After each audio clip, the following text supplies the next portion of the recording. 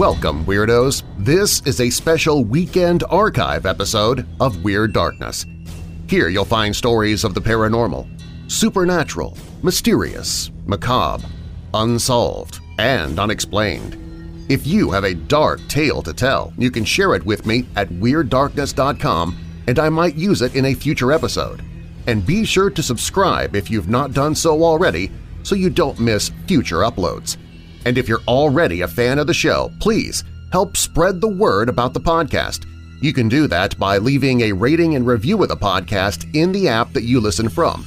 And also share a link to this episode with a couple of your friends and on your social media. And thanks in advance for doing so. Now, bolt your doors, lock your windows, turn off your lights. Here's an honest question. How are you supposed to know what to do with your money? Very few of us are exposed to meaningful advice on how to manage our finances. Even fewer have the means to get professional financial guidance. Betterment is a platform that was built to do something radical, to give accessible financial advice that puts you first. If you're like most Americans, your money is probably sitting in a savings account, likely earning you next to nothing. Maybe you have an investment account that you're not really sure what to do with. Betterment can help you make sense of what to do with your money. Investing involves risk, but you don't have to know the ins and the outs of the stock market to start investing for your future. Betterment's technology will put your money to work choosing the stocks and strategies that are right for you, because we know you have other things to do. Betterment's platform can even provide guidance on what financial goals make sense for you. Give your money a new home with Betterment, peace of mind included. Download the Betterment app today. That's BETTERMENT for the betterment of you. And come with me into the Weekend Archives of Weird Darkness.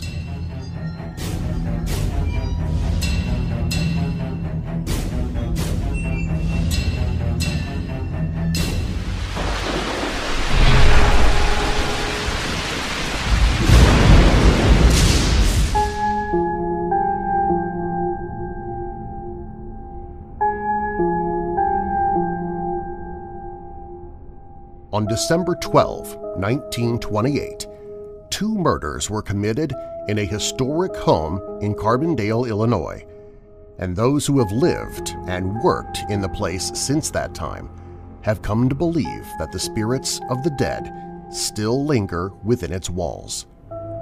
The legend of the house claims that you can bury the bodies in Oakland Cemetery, but you can't make them rest there. Such stories are spread about a myriad of alleged haunted houses in the state of Illinois, but few of them have seen the kind of carnage and violence that occurred in the Hundley House in 1928. John Charles Hundley was a prominent wealthy citizen of Carbondale at the time of his death. He had been the mayor of the city in 1907 and 1908, and enjoyed many friendships and business acquaintances throughout the area. But Hundley's life had not always been perfect. In fact, in 1893 he had committed murder. At that time, Hundley had killed a music teacher in town but was acquitted by a jury after pleading the unwritten law, meaning that he had murdered the man who had been sleeping with his wife. The incident led to him divorcing his wife, which caused bitter feelings between him and his son Victor. Although the problems between them had been supposedly settled years before the elder Hundley's death, some witnesses would later claim that the quarrels continued. This led to Victor becoming the chief suspect in the murder of his father. Hundley remarried a few years later, and in 1915 he and his wife Luella purchased a lot at the corner of Maple and Main Streets and constructed what became their sprawling and luxurious home. Luella Hundley was the daughter of Ruffin Harrison, one of the founders of the city of Herrin and the owner of numerous coal mines in the region. She was the sister of George Harrison, president of Herrin's First National Bank. She was said to have been an accomplished musician and very involved in local charity work. Perhaps for these reasons she was regarded as having no enemies, which made her murder all the more puzzling.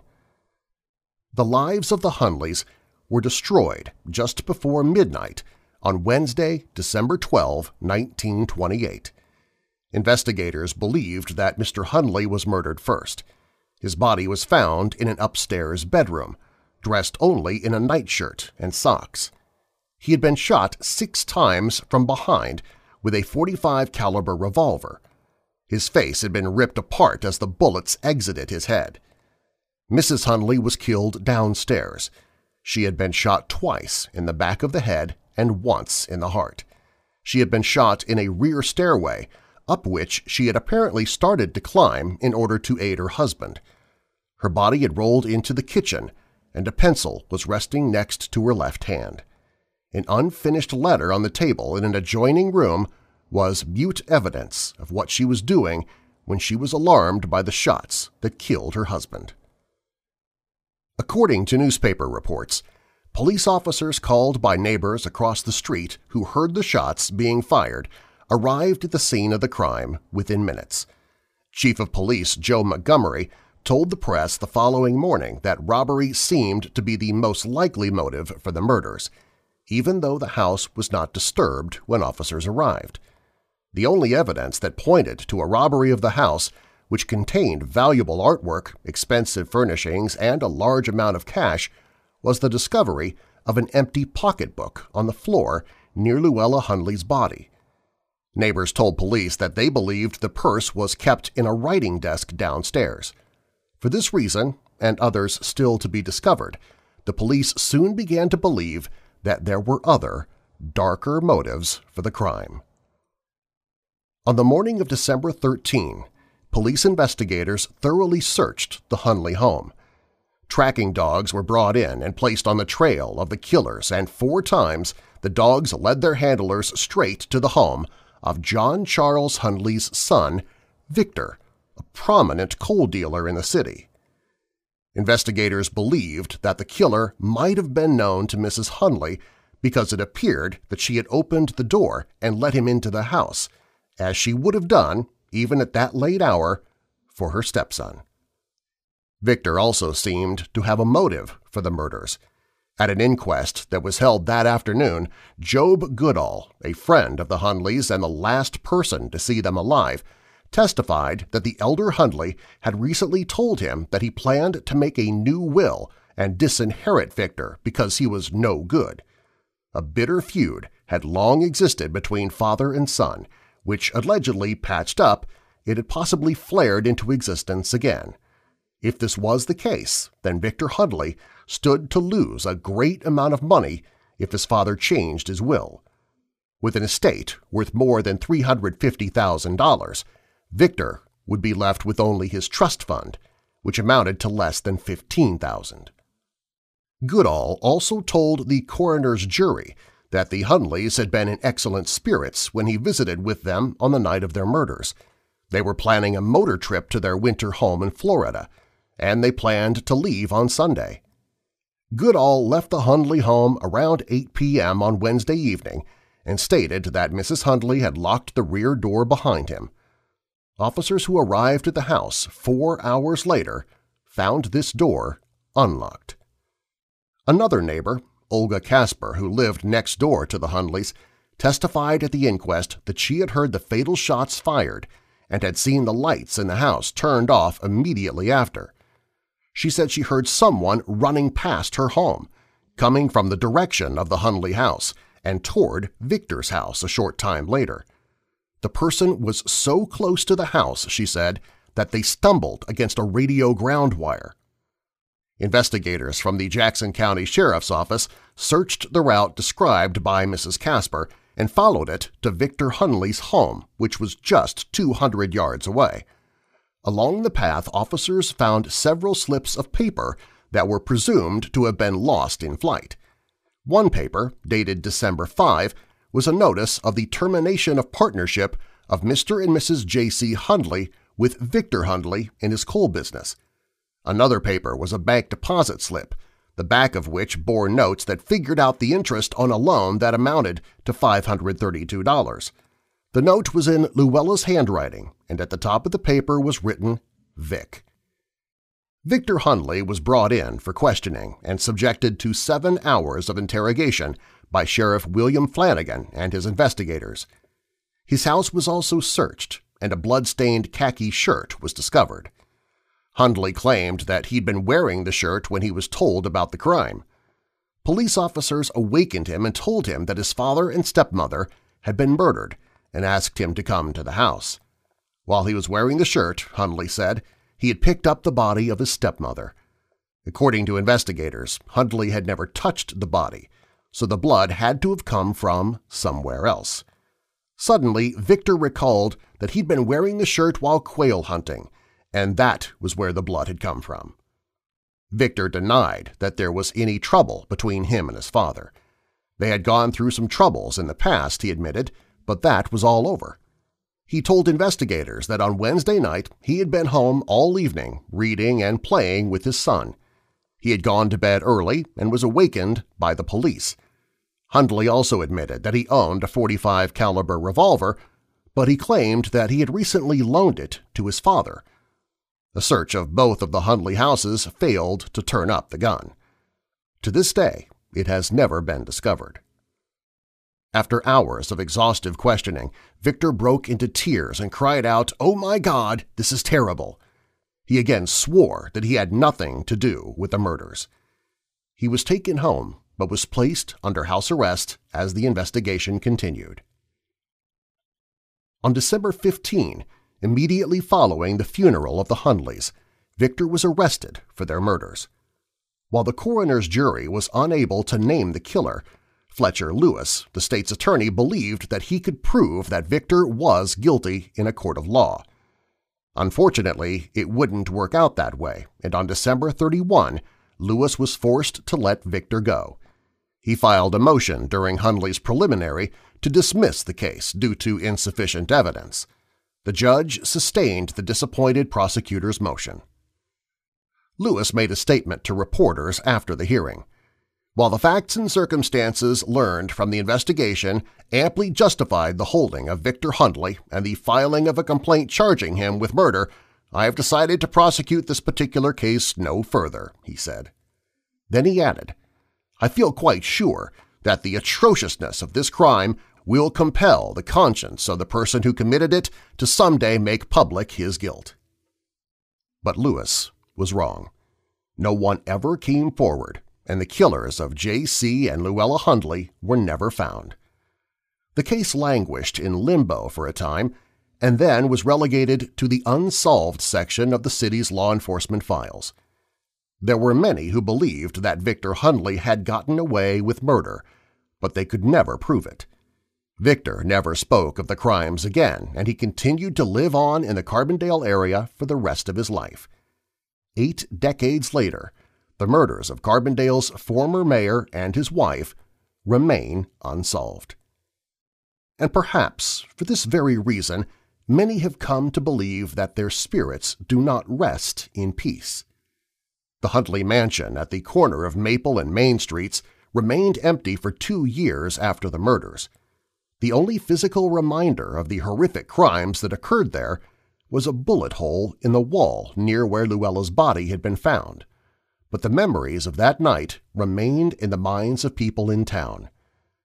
The house remained vacant until 1930, when it was purchased by Edwin William Vogler Sr. He bought the house and all of its contents from the Hundley estate. It remained in the Vogler family until 1972, when it was sold to a family named Simmons, who converted the huge residence into a gift shop with apartments upstairs.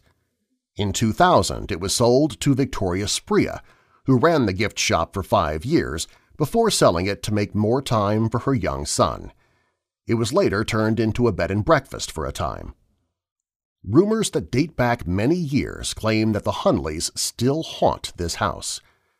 A number of the past owners and tenants in the building have had strange encounters that they are unable to explain. One former resident told of loud knocking sounds that reverberated in her room at night and the faint sound of the downstairs piano as the keys tinkled by themselves. Her family also recalled hearing footsteps going up and down the stairs, as if perhaps the killer of the Hundleys was doomed to repeat his walk to J.C. Hundley's bedroom again and again. Former owner Victoria Spria said that whenever she was alone in the house, lights would turn on by themselves, as if someone were watching over her. She said that she believed that Luella's ghost followed her home from work on at least one occasion. Walking into the empty house, she heard pots and pans clanging and noticed that lights were on in the kitchen. However, she noted, it's not like a scary presence, it's a very peaceful vibe. Perhaps it's not a scary presence, but it could be unnerving. Spria was sometimes bothered by a door that opened by itself and by footsteps that she heard walking on the stairs, the same stairs where a previous family also reported disembodied steps.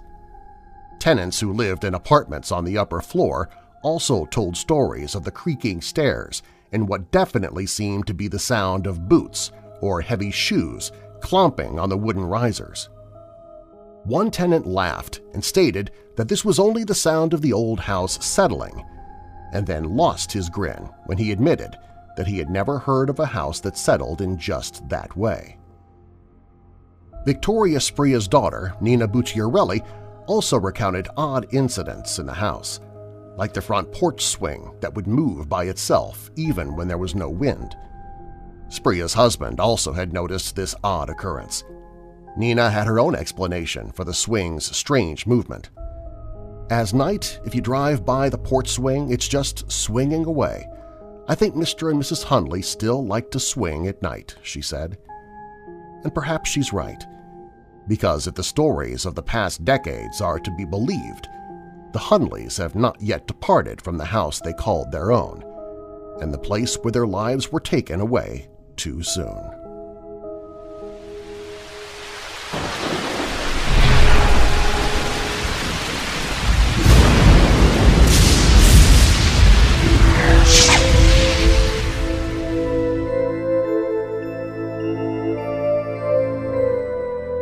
This episode of Weird Darkness is brought to you by the audiobook Winter Wonderland, a Dallas Powell mystery by T. Lee Harris, narrated by Darren Marlar. Winter has Louisville in its grip, and former FBI agent Dallas Powell has his hands full with car trouble, cat trouble, and trying to keep the Derby City branch of True Blood Investigations and Security, Inc. solvent. When a juicy insurance job comes his way, he jumps at it, but the discovery of a decades-old murder spawns a veritable blizzard of violence, and Dallas finds himself right in its path. Winter Wonderland, a Dallas Powell mystery by T. Lee Harris. To hear a free sample from this book or to add it to your collection, visit the audiobooks page at WeirdDarkness.com.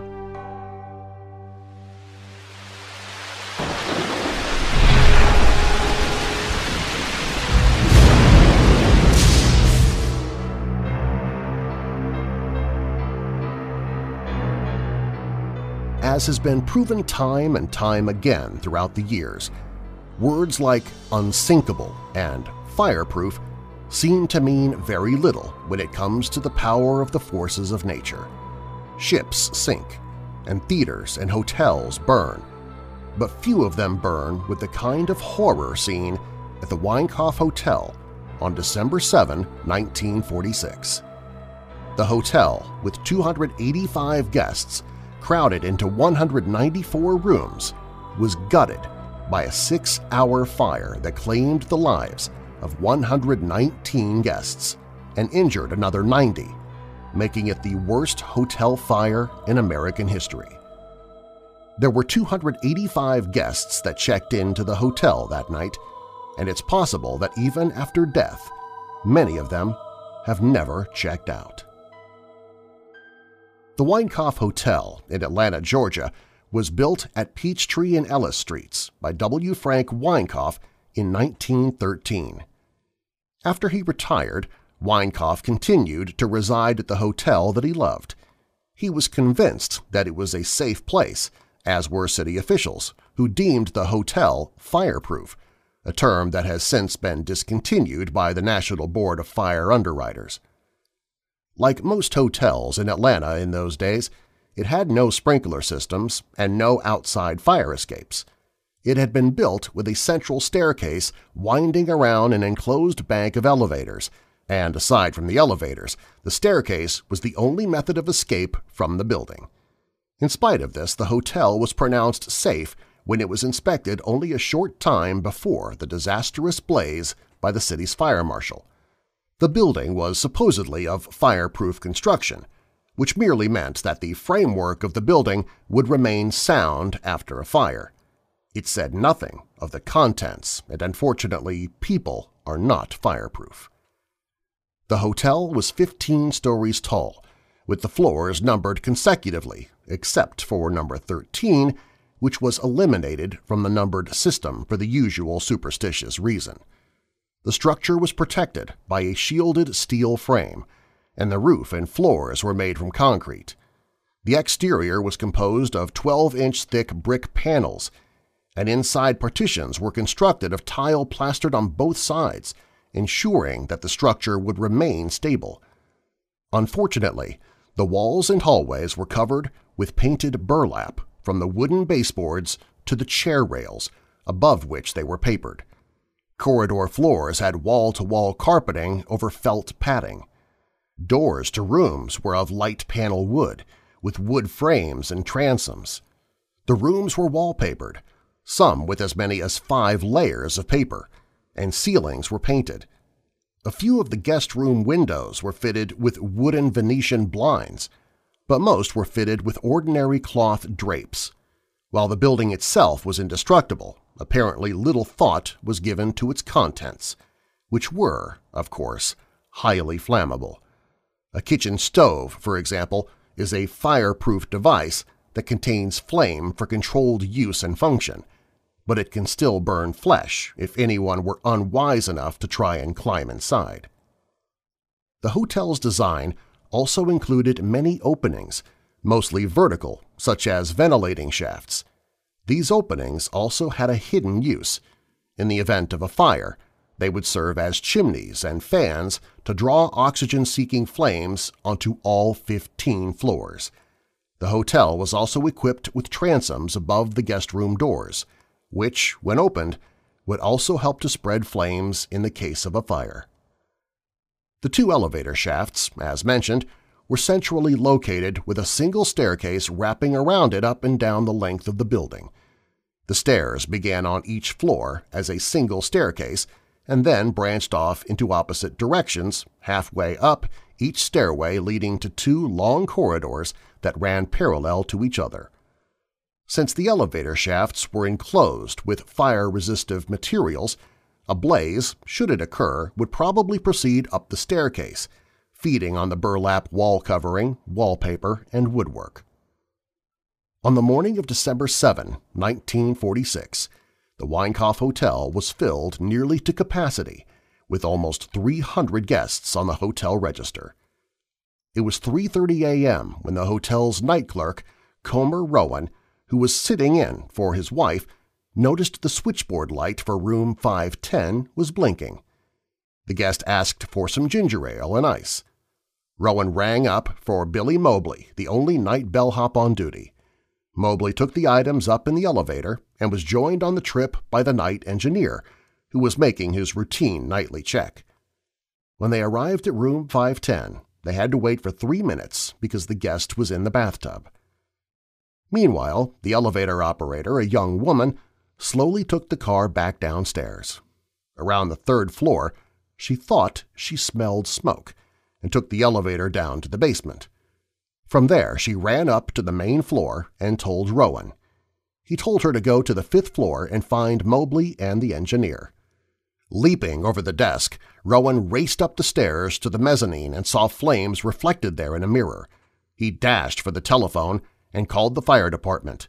It was 3:42 a.m., and within a few minutes 3 ladder and 4 pumper companies pulled away from their station 2 blocks away.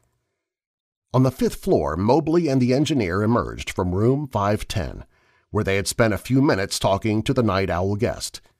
As they opened the door, flames and dense clouds of black smoke swept toward them. They slammed the door closed. Rowan plugged in every guest telephone as fast as he could, shouting, "Fire! Fire! Fire!" Then the switchboard went dead. The guests that had been sleeping peacefully in their rooms were now on their own. There was no fire alarm in the fireproof hotel. By the time the firemen arrived, the building was in chaos, filled with rushing, frenzied people, many of them ready to jump from the windows high above the street.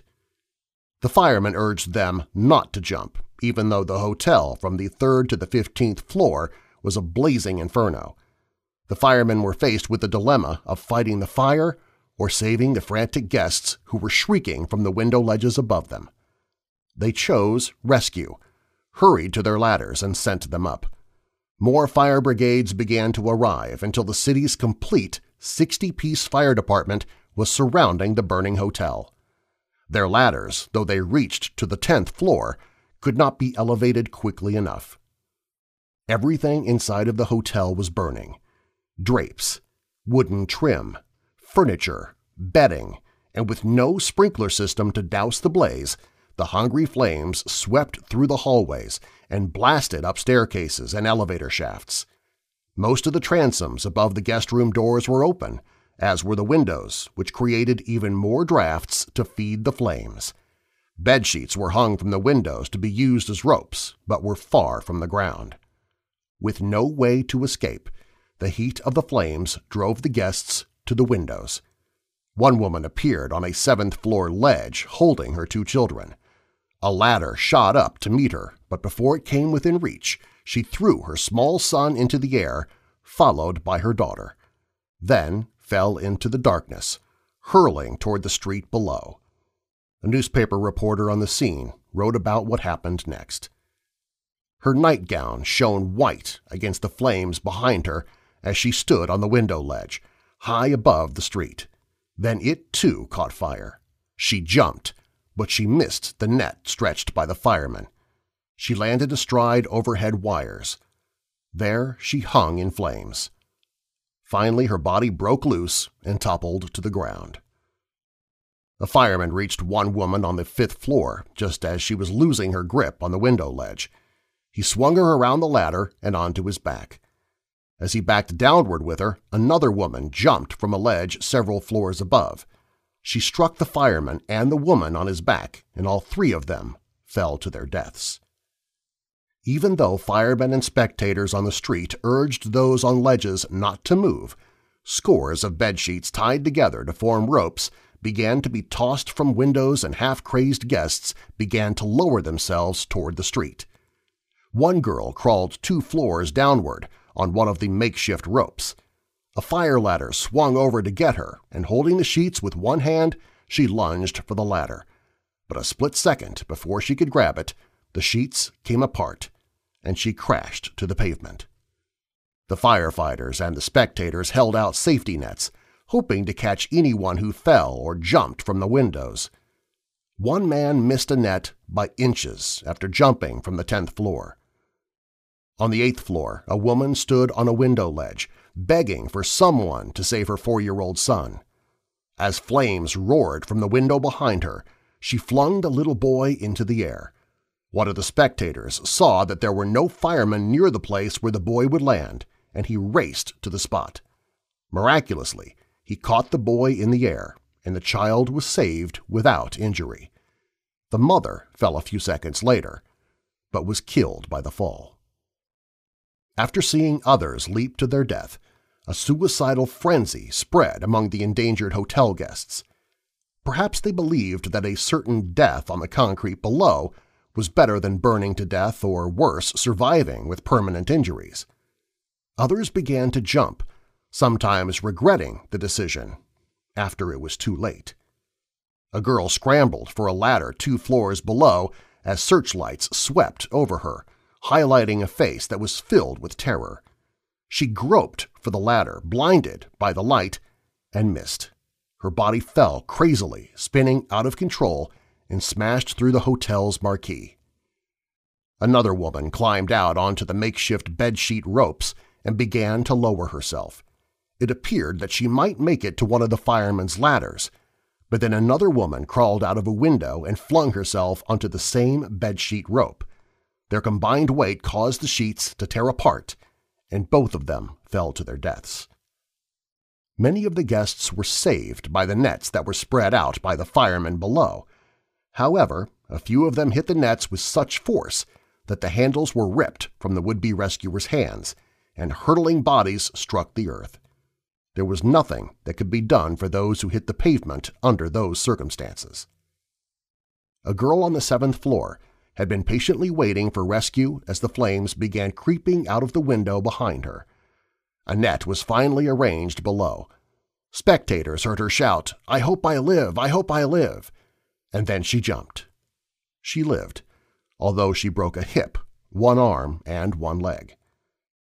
The suicidal mania that had gripped the guests stopped after 20 or so of them fatally plunged to their deaths. More and more of them crept out onto the window ledges to escape the deadly heat, flames, and gas, and waited their turn for rescue. Heroic firemen worked swiftly to get them down from the building safely. A number of the rescuers were injured during the effort, and 25 of them were later hospitalized for smoke inhalation. While many of the firemen had set to work trying to rescue the hotel guests who were clinging to the window ledges on the sides of the building, others had rushed inside to try and get control of the blaze. Inside of the lobby, a section of firemen began battling their way up the main staircase from the 2nd floor, their hoses blasting the flames with water. They could hear the screams of trapped guests burning to death in the rooms above them. One man tried to seal off his room, taking his family into the bathroom. He turned on all of the water faucets, but the heat from the flames almost instantly turned the water into steam. The toilet exploded, as did many others, and the man was found later asphyxiated with his head in the shower. His wife, holding onto their children, lay next to him. All were dead. One couple that was trapped on the 14th floor was determined to live. As flames shot through the transom over the door and ignited the room, they crawled out onto the window ledge and slipped into the room next door where the transom was closed. The couple there was trying to barricade the door. The man and woman on the ledge climbed into the room and tried to help. Both couples jammed a mattress against the door, constantly soaking it with water from the bathroom. For 2 hours, they soaked the mattress as the room filled with steam. But they lived. A military officer, Major Jake Cahill, was in another room with his wife. He had sealed the transom and then had waited anxiously until a ladder reached the 7th floor window ledge of their room. Cahill's elderly mother was in the room next door, but he was unable to reach her because of the fire. After he climbed down the ladder to safety behind his wife, Cahill immediately rushed into the mortgage guarantee building next door and ran up the stairs to the 7th floor. He went from window to window until he saw his mother's room directly across an alley. He obtained a long plank from somewhere, extended it between the two buildings, and then crawled across it. He then led his mother back across the shaking board to safety. Cahill alerted other guests about the plank, and one of those saved by this method was Major General Paul W. Bade, who had commanded the 35th Army Division in Europe during World War II. He managed to bring his wife with him into the building across the alley. For 6 hours, the firemen fought their way, floor by floor, through the fire, extinguishing blazes on each floor before continuing upward. None of them had ever experienced a fire with such intensity, and as they broke into one room after another, they discovered scenes that were beyond their comprehension. Brass doorknobs and telephones had melted, light bulbs were fused, heavy metal elevator doors were twisted. In some rooms, only the bed springs remained, the rest of the furnishings having been completely consumed by fire. The dead were everywhere. Bodies sprawled in hallways, smothered by the smoke and lack of air. A dead woman was found at an open window. She was untouched by the fire, seemingly asleep, with only a trickle of blood at the corner of her mouth. Room after room contained corpses of those who had died in bed, never realizing the hotel was ablaze around them. Yet, in the midst of all of this, the hotel stood, its structure still sound and fireproof. When the pale winter sun rose that day in Atlanta, Crowds assembled to see the firemen carry away the corpses of 119 people. Another 90 people were taken away on stretchers to area hospitals. The worst hotel fire in American history was finally over. Among the dead was W. Frank Weinkauf, suffocated in his 10th-floor suite. Although he had sold his beloved hotel in 1937, he continued to live there in his retirement, insisting until the day that he died that Atlanta's finest hotel was completely fireproof. The building that was once the Weinkauf Hotel survived the fire. Although nearly gutted, it reopened in the 1950s as the Peachtree Hotel and then saw another incarnation in the 1960s as a retirement home.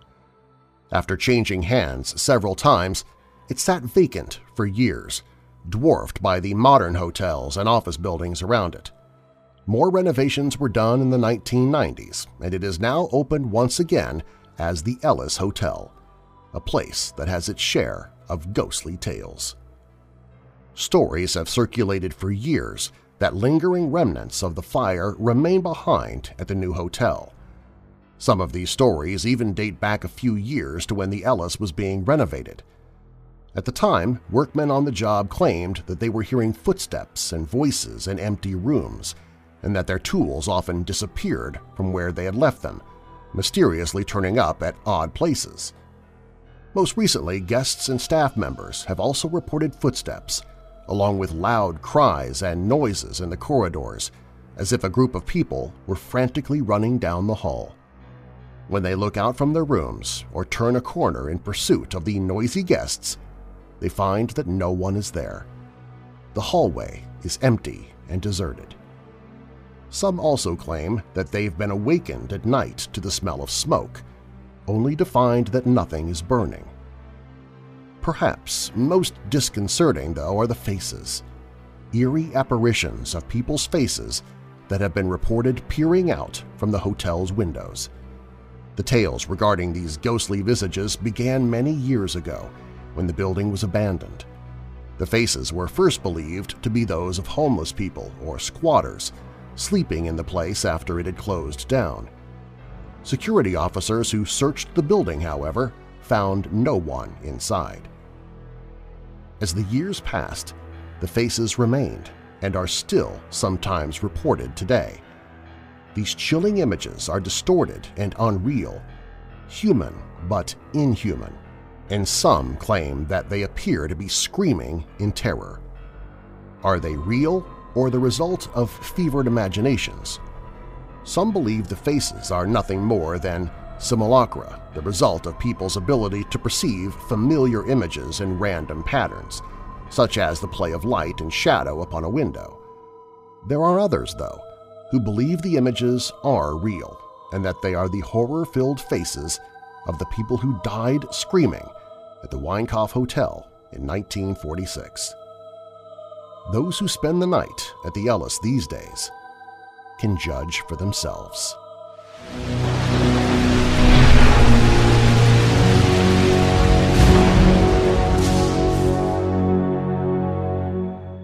I was at Arlington Court in Devon, United Kingdom.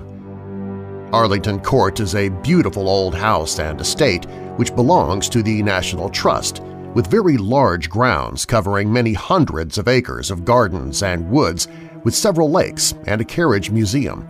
It really is an exciting trip. I was out on a walk with my wife and 3 young children last summer. This is at the Old Lake, which is on the mile walk away from the house. I was looking at the children when I momentarily glanced away towards the lake. I then, in a split second, saw a young woman with blonde hair wearing a long, pale blue dress looking out over the lake. Then she was gone. I looked back towards my wife, who had a strange, surprised expression on her face. I said, "Wow, did you see that?" To which she replied, "Yes." We didn't say any more at that time, as the children were present, but later we compared notes. She described the dress as duck egg blue, and she saw more, a red picnic blanket, and a coach with the woman moving off between the trees. She said she had an overwhelming feeling of peace and happiness and was not at all scared or threatened. I thought the dress looked Victorian, but was more simple than what I would have expected.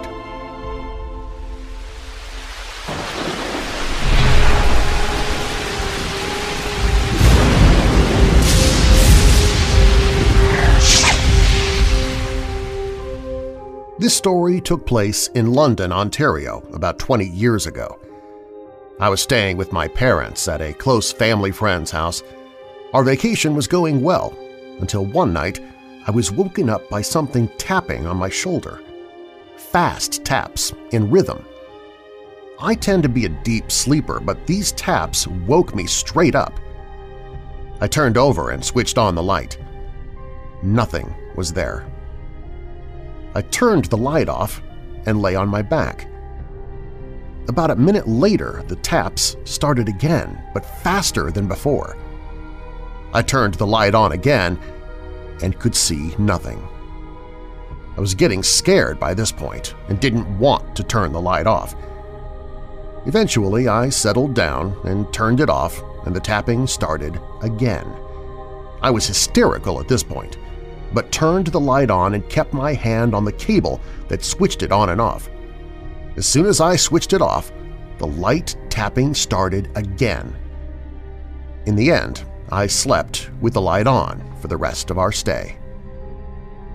The following year, we stayed there again. I'd almost forgotten about my experience and was settling down to sleep one night when I heard giggling from the wardrobe. I got out of bed, went over to the wardrobe, and opened the door. Nothing was there. I went back to bed, switched the light off, and the tapping started again, followed by the giggling. This went on throughout the first night of our stay. I was getting very little sleep and felt awful. The second night, I kept the light on and went to sleep, but woke up later that night to the tapping. The light had been switched off. I flipped the switch and the light wouldn't switch on. I called for my parents, who came, turned the light on, and told me to stop making a fuss. I was having a bad dream. The third night, I walked into the room in which I was sleeping and saw the shape of a person under the covers. I could make the shape of the body out lying under the covers. I stood with my mouth open as the shape deflated and left the bed empty. I slept with my parents that night. They couldn't understand why I was so afraid. The following day, I went into my room to pick up a pillow and saw a small girl sitting in a chair by the window. When I tried to say something, she turned and faded away. I started to wonder who this girl was. She was obviously trying to contact me. After I saw her, I wasn't as scared as I had been. But things kept happening. I heard crying in the night, footsteps, giggles, and the tapping kept taking place sporadically. To this very day, I still wonder who that girl was and what she wanted to tell me. Has anyone else had an experience like this?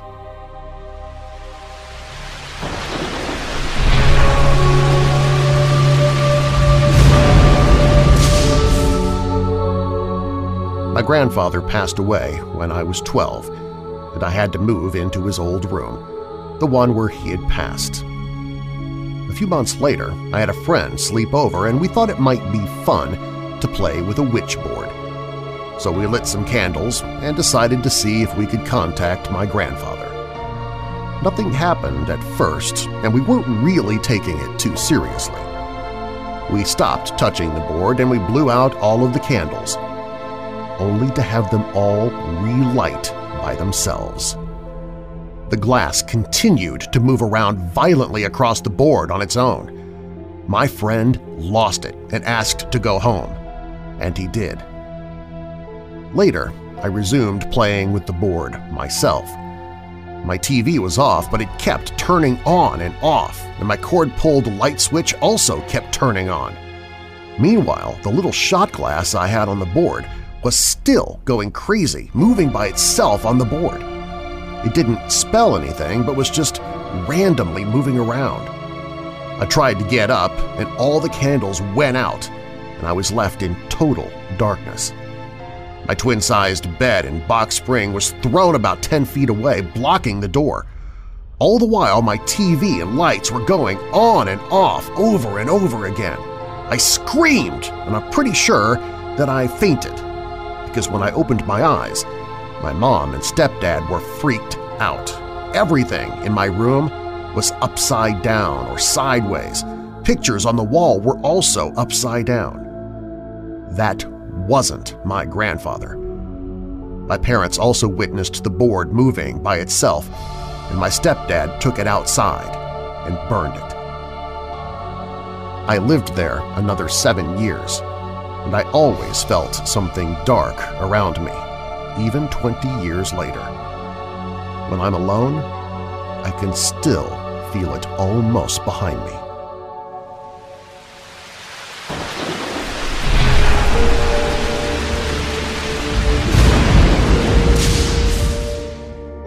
They say you can get anything at Walmart. We've had numerous stories of black-eyed children lately here on Weird Darkness, but note that this story took place in the 1970s, long before the current wave of stories got started. I was around 12 when this incident took place.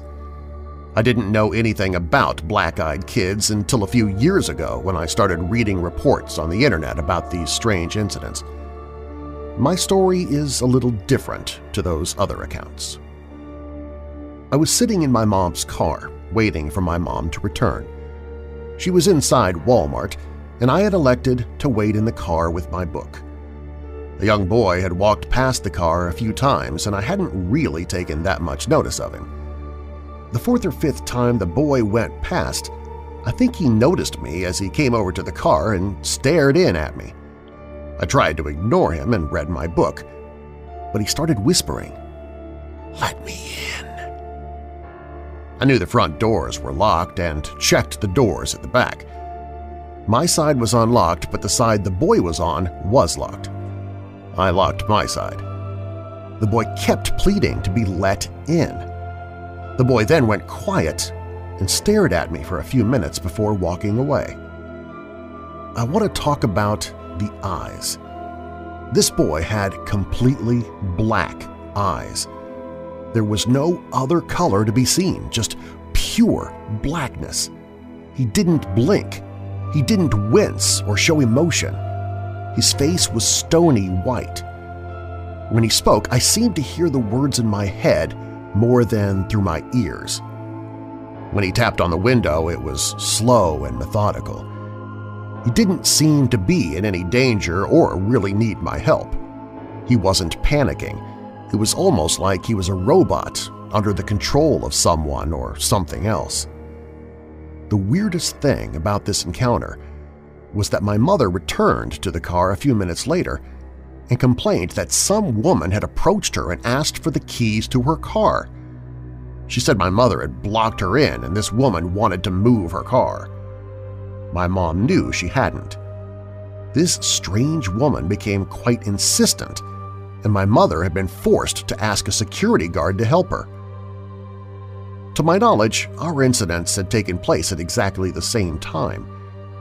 She also told me that the woman's eyes were strange. Not completely black, but almost. So were these two incidents related? I think so. But how did two seemingly unconnected people manage to communicate so effectively over such a distance? Keep in mind that this happened in the 1970s, before the micro-technology of today. Were they under the control of another person, or were they able to communicate telepathically? What is going on?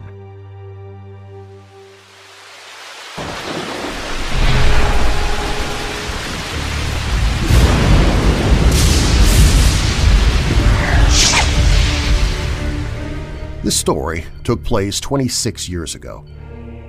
My dad told me about this incident, and I think it's probably one of the scariest things I've ever heard. My father does not have much of a sense of humor, so I'm pretty sure he did not fabricate any part of it. When my mom was pregnant with me, we lived in a rural part of Virginia. My mom arrived home after giving birth to me, but her health began to worsen with time, and it made my dad worried. He consulted a lot of doctors who deemed it was normal because my mom was anemic. They prescribed a lot of medications, but nothing seemed to work. One early morning, Dad got up to go to the bathroom. When he was coming back to the room, he heard someone or something sigh. He thought my mom was probably sleep-talking and didn't pay any attention to it. The sighing continued, and then he heard me crying. He rushed to the room only to be filled with absolute horror. What he saw was my mom lying in bed with her hands, legs, and head bending outwards, with me crying uncontrollably. He froze on the spot, but soon recovered, picked me up, and ran out to call the neighbors for help. When the neighbors came, they saw my mom lying there. She had passed out. My father tried to explain what had happened, and they told him about a family who had lived in our house some time before. Apparently a husband, his wife, and his mother lived there. The guy and his mother were abusive, and they tortured the wife whenever they pleased.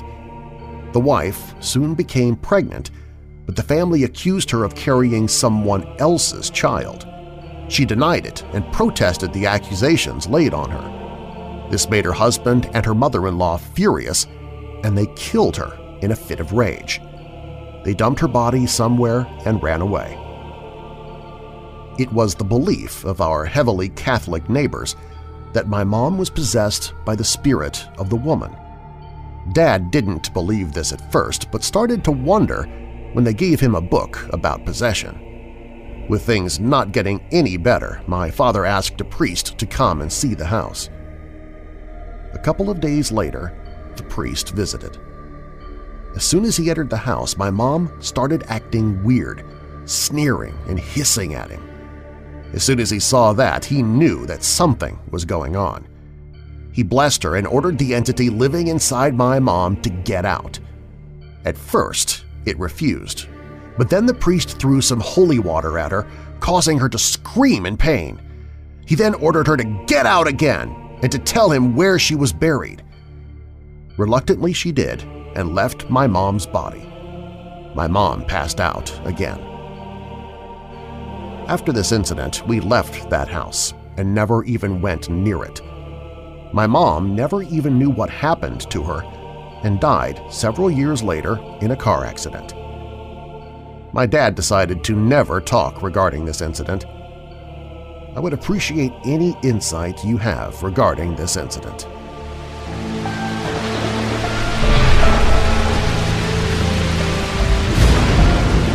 Thanks for listening to this Weekend Archive episode of Weird Darkness. If you like what you hear and you want to hear even more, consider becoming a patron. I post patron-only content and bonus materials as well, including chapters of horror and paranormal books that I'm narrating into audiobooks as I record them. Become a patron by clicking the link in the show notes, or visit WeirdDarkness.com and click on Become a Patron.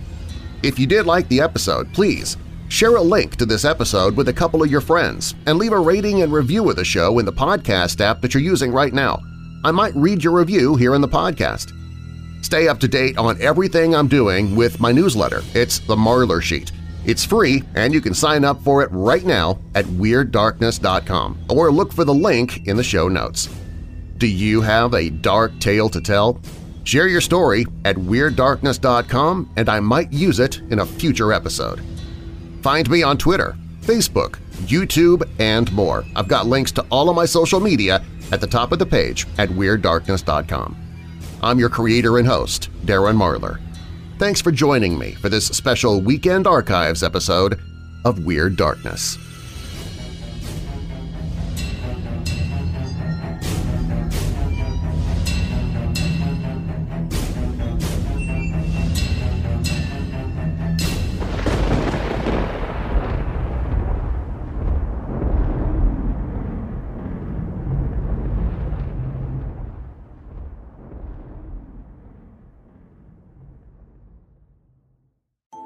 Hey Weirdos!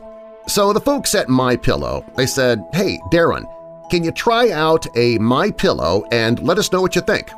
Well, I was skeptical. I mean, it's a pillow, right? But, well, what did I have to lose? So, I'll tell you what I lost. I lost interrupted sleep. Yeah, no more folding the pillow in half, no more flat, lifeless pillows, no more using two pillows to get comfortable, which I've been doing for years. This really changed the way I sleep for the better, so I'm letting you know. You need MyPillow. Well, not my pillow, but you need a MyPillow of your own. Why? Well, it stays cool all night long, so you're not waking up at 3 a.m. to flip to the cool side of the pillow. That was always so annoying to me. It also keeps its shape. You're not reshaping your pillow in the middle of the night. It also comes with a 60-day money-back guarantee, so if you do try it and you decide it's just not for you, no big deal. You can return it. Now, if you do decide to keep it, check this out. It comes with a 10-year warranty. A 10-year warranty! Tell me your pillow has a 10-year warranty. I don't think it does, but MyPillow does. And you can toss it right into your washer and dryer, and it's like brand new again. Try doing that with your current pillow and see what happens. These are just a few of the reasons I really am loving MyPillow. And right now, as a special welcome to the podcast and a special deal for you, my weirdo family, you can get 2 premium pillows. Those are the good ones. 2 premium MyPillows for one low price. Just go to MyPillow.com and enter the promo code WEIRD. That's MyPillow.com and then use the promo code WEIRD. Or you can call 800-945-7192. That's 800-945-7192 or visit MyPillow.com. Either way, just be sure to use that promo code WEIRD.